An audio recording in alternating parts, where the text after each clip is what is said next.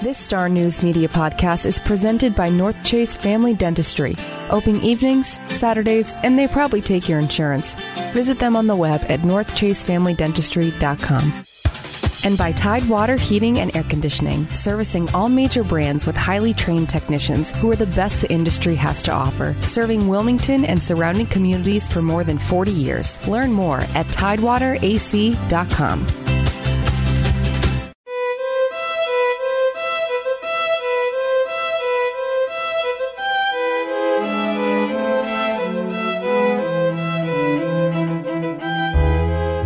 In the early 20th century, there was nothing quite like experiencing the Cape Fear River from the deck of Captain John W. Harper's steamboat Wilmington.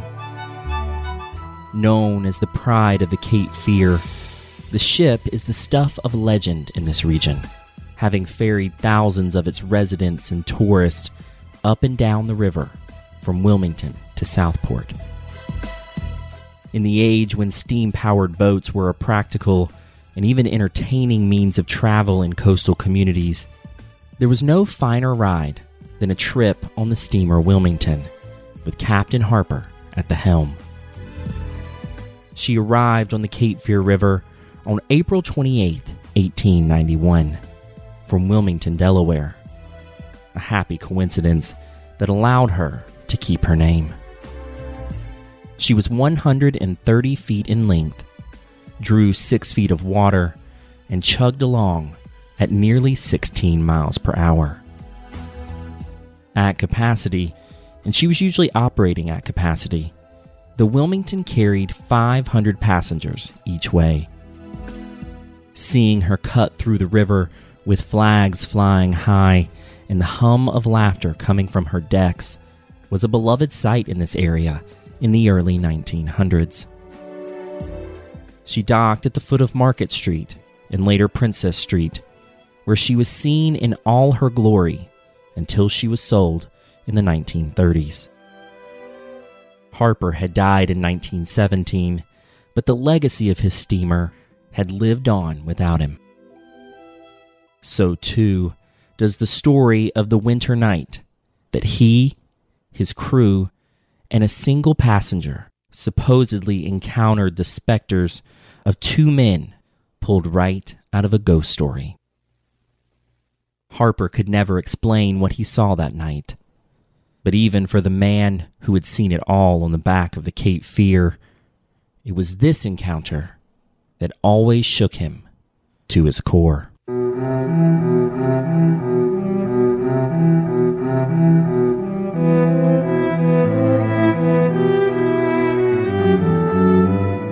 This is Cape Fear Unearthed, the podcast exploring the persisting legends, historical oddities, and mysterious figures of southeastern North Carolina. I'm your host, Hunter Ingram, and I'm a reporter for the Star News here in Wilmington. I want to welcome everyone to another installment in our ongoing series, A Cape Fear Unearthed, Halloween.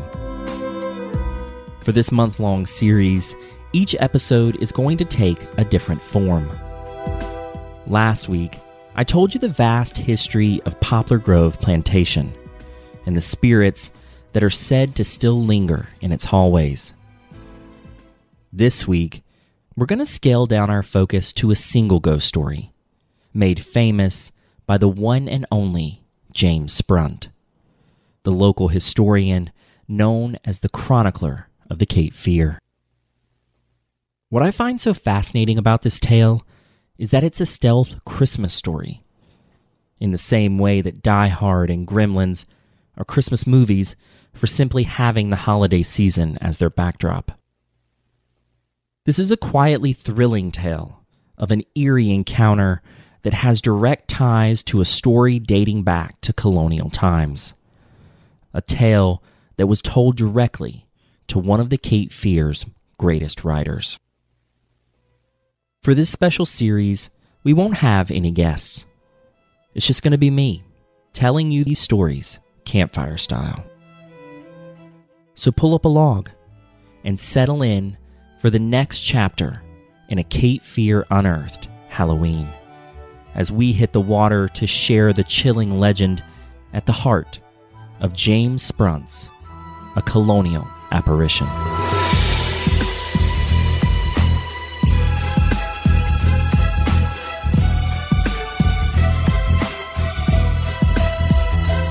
A biting storm of sleet and snow is seldom seen in Wilmington. For many years, the winter season passed with scarcely frost enough to chill the poor. And then, a Christmas season came that will long be remembered for the rigor of its cold. That's how James Sprunt begins A Colonial Apparition, setting the scene with a different kind of chill than the following story is likely to elicit. He doesn't specify what year this holiday season storm rolled into the Cape Fear region, but it's likely to have happened around the turn of the 20th century. According to his account, the storm was a vicious one, with strong winds and below-freezing temperatures, turning sheets of rain into frozen daggers of sleet. The region hunkered down for what turned into 3 days of harsh conditions. When it finally began to dissipate, reports of sunken ships and roofs torn off homes began to circulate. By then, it was Christmas Eve, and Captain Harper was preparing to ferry a slew of travelers and their wrapped gifts on one final passage for the day. Unfortunately, a malfunction in the engine's furnaces stranded the vessel in Wilmington, forcing all but one passenger, known simply as McMillan, to disembark in search of another means of travel, or at least a warm escape from the cold. Left with his lonely passenger, Sprunt wrote, the captain's social quality prevailed. With main brace spliced, tobacco pouch, and pipes, an hour was spent in cheerful chat, from which the skipper learned some pleasant tales of old colonial times.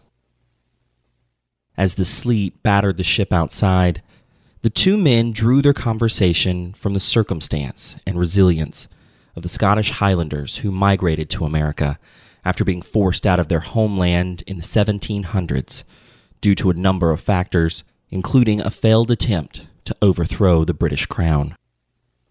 Hundreds, and eventually thousands of them, made their entry through Wilmington as early as 1739, many settling along the Cape Fear. Although these two men were passing the final hours of Christmas Eve, regaling each other with stories, these weren't your typical bedtime stories to send kids to sleep so that Santa could come. The men didn't shy away from the gory details of some of the barbaric executions and harsh realities that the Highlanders bore witness to before making their way to America. One story they reportedly told this night was that of a man named James Dawson, who had been party to the rebellion and was sent to the gallows with his wife watching from the audience. When the lever was pulled, he didn't die, but hung for several minutes before he was cut down. His wife rushed to cradle his body until he was taken away to be disemboweled with the executioner's knife and his heart thrown in a fire. Again, these stories were hardly in keeping with the holly jolly season, but they did inform the tragedy of the main story that McMillan was about to spring on his host. After Harper inquired about Cape Fear tales in particular, McMillan began telling the story of two Highlanders executed at Brunswicktown at the end of the Revolutionary War. Having now captured Harper's full attention, McMillan claimed to have a personal connection to the story. His great-grandfather, William McMillan, was a Scottish Highlander from Edinburgh, who was supposed to be the third man executed on that fateful day. One stipulation of the Highlanders' migration to America was that they support the British crown, especially as the rebel colonists began to stoke the flames of rebellion. Despite that loyalist mandate, William McMillan had been persuaded by the Patriot cause, becoming what Sprunt refers to as a Highland Whig. Whigs being those colonists who defied the sovereign's hold on America. This made William and others like him a target during the war.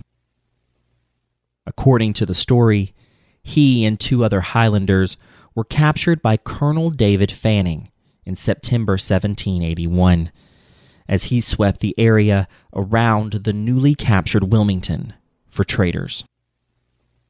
They were taken to Brunswick Town and held in a prison ship anchored in the Port Brunswick harbor. Soon, they were retrieved from their cells and given a laughable excuse for a trial before Fanning sentenced all of them to immediate death. In the few moments given to prepare themselves for the end, McMillan shared with Harper the likelihood of their resounding grief for having escaped the brutal war in Scotland, only to die on the banks of the Cape Fear in America.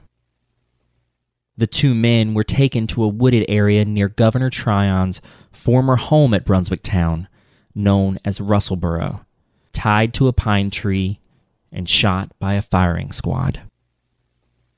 William McMillan was then bound and brought to the same bloody spot. Only the British officers had underestimated his strength. He managed to break free from his escorts and made a run for the woods under heavy musket fire.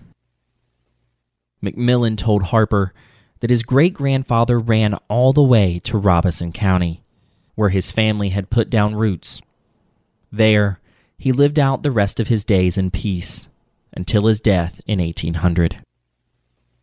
It's the tragedy of those 2 men who didn't fare so well that spawned a ghost story.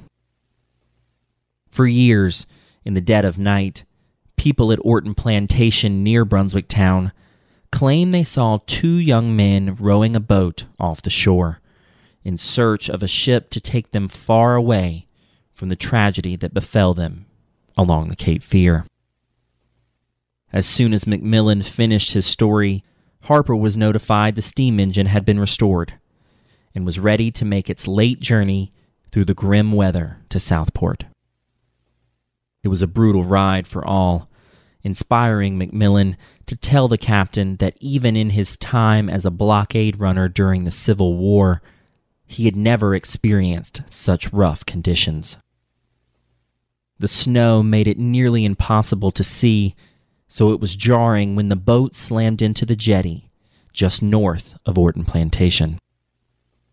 No damage had been done, but the ship could do nothing but wait until the tide rose and freed her from the unintended mooring. The crew and McMillan once again crowded around the fire, except for Peter Jorgensen, the first mate who walked the upper deck, patrolling the boat and the waters despite the blankets of snow. Sprunt said the young man warmed himself with thoughts of Christmases past in his homeland of Denmark, until he was jolted from the fantasy by the sight of a man appearing out of nowhere on the deck.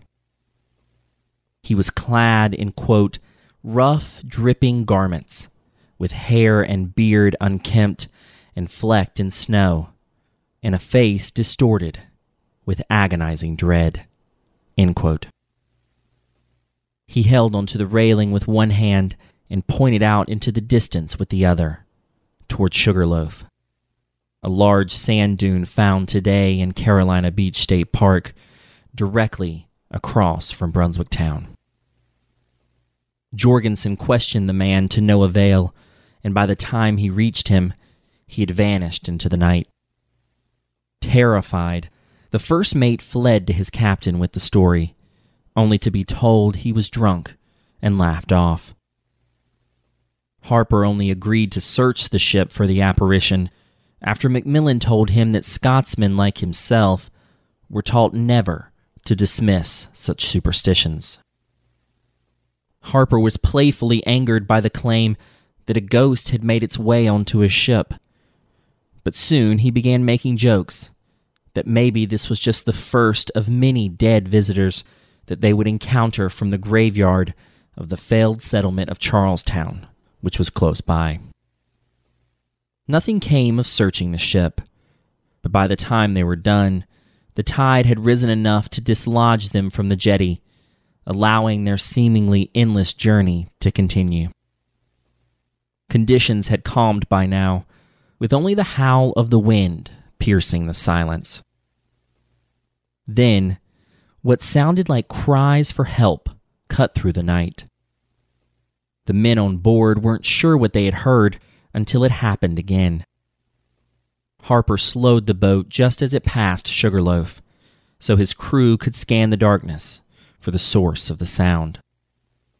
It wasn't lost on anyone how close they were to the site of Macmillan's story, especially Jorgensen, who was still shaking from his encounter earlier in the evening. But they continued to search for the origin of the noise until Jorgensen noticed an outline in the distance.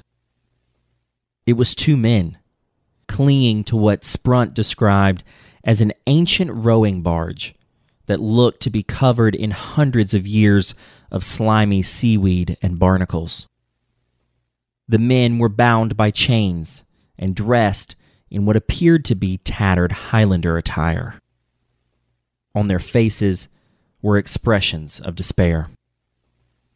Harper ordered they heave a line to the men, but before they could, the barge disappeared in the choppy waves. The crew waited to see if it would pop back into sight, while Harper worked to steer clear of the shoals. After a few minutes, out of nowhere, the steamer Wilmington almost collided with a capsized boat, on which two men were clinging to the hull. However, they weren't the same men as before. After struggling with the tossing of the waves, the crew managed to pull them aboard.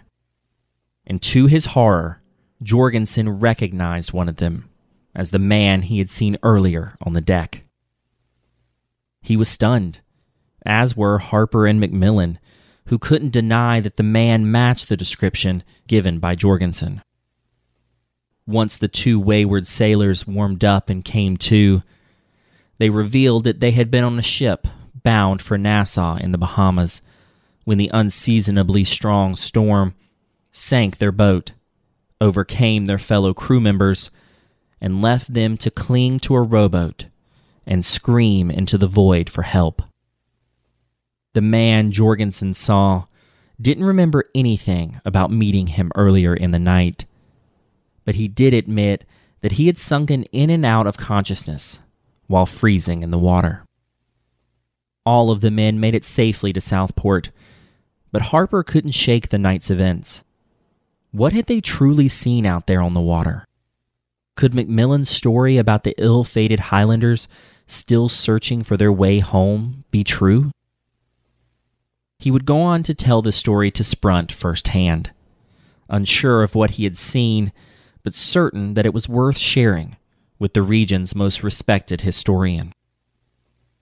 As he made his way home that Christmas morning, Sprunt said that Harper took a moment to look around and admire the rare sight of a snow-covered Southport and the first rays of sunlight in days as they glistened off the icy water in the harbor. Had they really encountered two colonial ghosts stranded in a watery purgatory? He wondered to himself. Harper never knew the answer, but in that moment, even the man who had made a name for himself as the Cape Fear River's most beloved captain was just happy to be home, with his 2 feet on dry land.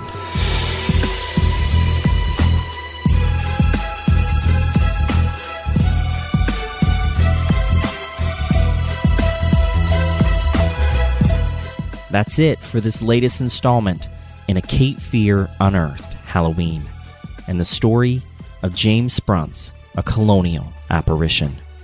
Thank you so much for joining me. We'll be back next Thursday with a new tale from our Haunted History book. Until then, be sure to share your thoughts on the show on Twitter with the hashtag CFUnearthed. Or you can email me directly at capefearunearthed@gmail.com. Also, please make sure that you're a member of our Facebook group, where listeners can ask questions about our episodes and share their own memories of the region's history. In that group, I post extra content for each episode, and this week I'm going to be posting a photo gallery of pictures of Captain Harper's steamer Wilmington. You can find that group by searching Cape Fear Unearthed on Facebook.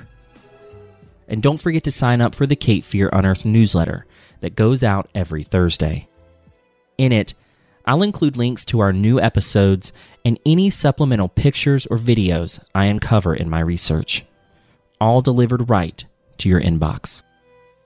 Sign up for the newsletter at starnewsonline.com/newsletters. As always, you can get a list of all the books, articles, and resources used in researching this podcast in the show notes of each episode. Cape Fear Unearthed was written, edited, and hosted by me, Hunter Ingram. You can find more of my work at starnewsonline.com or on Twitter at Hunter_Wesley. Additional editing is done by Adam Fish. This podcast is made possible by listeners and readers like you. Support local journalism and Cape Fear Unearthed by subscribing to the Star News today at starnewsonline.com/subscribe. And while you're subscribing to things, be sure to subscribe to this podcast on Apple Podcast or wherever you stream the show, so you never miss an episode. And while you're there, leave us a review, which will help more people find Cape Fear Unearthed. Until next time, get out and explore the Cape Fear region on your own. You never know what spooky things you might unearth.